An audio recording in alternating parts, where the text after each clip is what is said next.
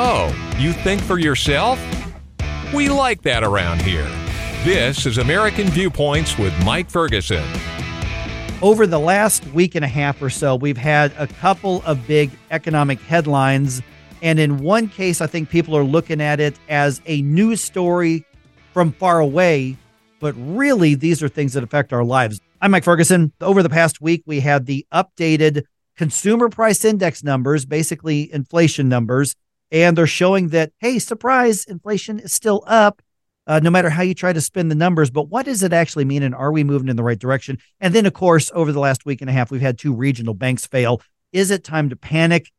I don't think so. But let's talk about what it really means so that we can make smart decisions. I'm joined now by Peter Earle from the American Institute for Economic Research. Good to talk to you again, Peter. Let me start real quick with those consumer price index or CPI numbers that came out for February. Basically, it says year over year, we still have some inflation that's affecting what we buy and the cost of living. And I think the rest of the world looks at those numbers and says, well, duh, of course. But what does it tell us in any more depth?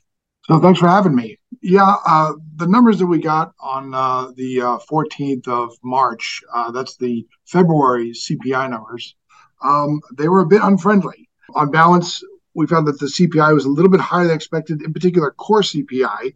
That means the price without food and energy. And that number that we got really sort of points to the fact that disinflation, which seemed to have been progressing pretty smoothly, is slowing down. That's the big takeaway from this last consumer price index number. Yeah, and when you say slowing down, so we still have inflation, it's just not growing as rapidly as before, or is it a matter of inflation is actually coming down? Yeah, so the CPI, of course, is an index with many constituents, and what we're finding right now is that in the core CPI number, month to month, we actually have higher numbers than we had last month for shelter and what's called owner equivalent rent. That's a pretty that's a bad thing for a lot of people. I mean, because you can't really get away from paying shelter prices. So, with shelter still rising and it being a service and not a good, it means that for a lot of people, inflation may as well be continuing to rise. At AIR, we also calculate something called the EPI, which is the everyday price index, and year over year, that's up higher than the CPI numbers. Year over year, CPI was up 6%, 5.5% without food and energy. EPI, which we calculated, was up 6.6%. So many people who feel like prices are still rising are correct. It's not an illusion. So when politicians try to debate them and spin the numbers whichever direction they want to know, I think what's more important outside of the politics of it is what should we be bracing for or planning for in the months ahead based on what we're seeing in these numbers? Right. So I think the Fed has a longer fight ahead of it than it was thought. We'll probably talk about some of the complicating events of the last week or so. But what I would say is that some of these sub-constituents of CPI, in particular rent, they're recorded with a huge lag. So I think that part of CPI and those prices are already coming down. But, one of the worries is that when inflation gets entrenched and when it gets sticky at higher levels, it's unpredictable. So I think that the average person, was probably going to be making changes to their budget. And that's probably for good reason, unfortunately. Yeah, so don't think we're out of it yet. We're visiting with American Institute for Economic Research economist Peter Earle. And you just referenced this a second ago, Peter.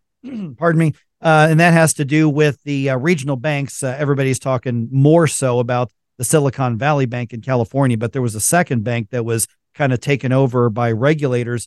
When you look at the Silicon Valley Bank, billions of dollars that they had both deposited and invested there, and it collapses.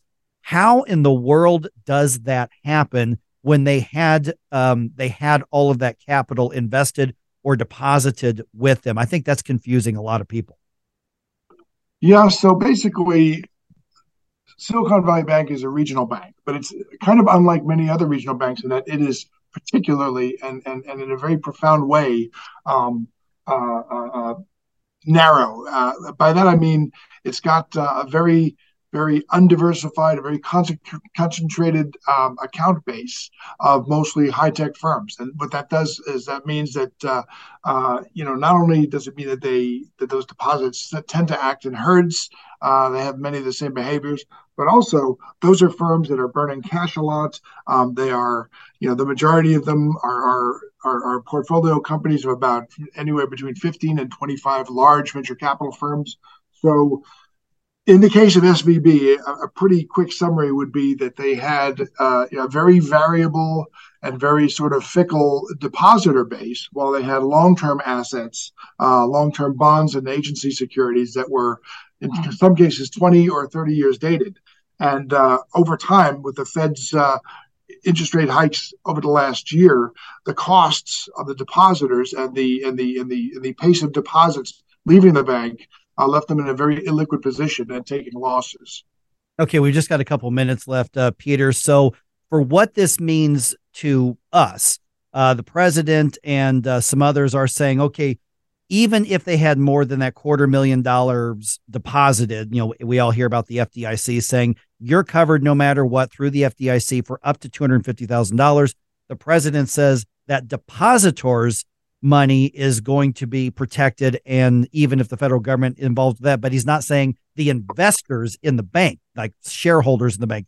It doesn't look to me like they're going to be protected. What's the difference, and what do people need to know, or what questions should they be asking of their local bank if they're worried about this happening to their local financial institution?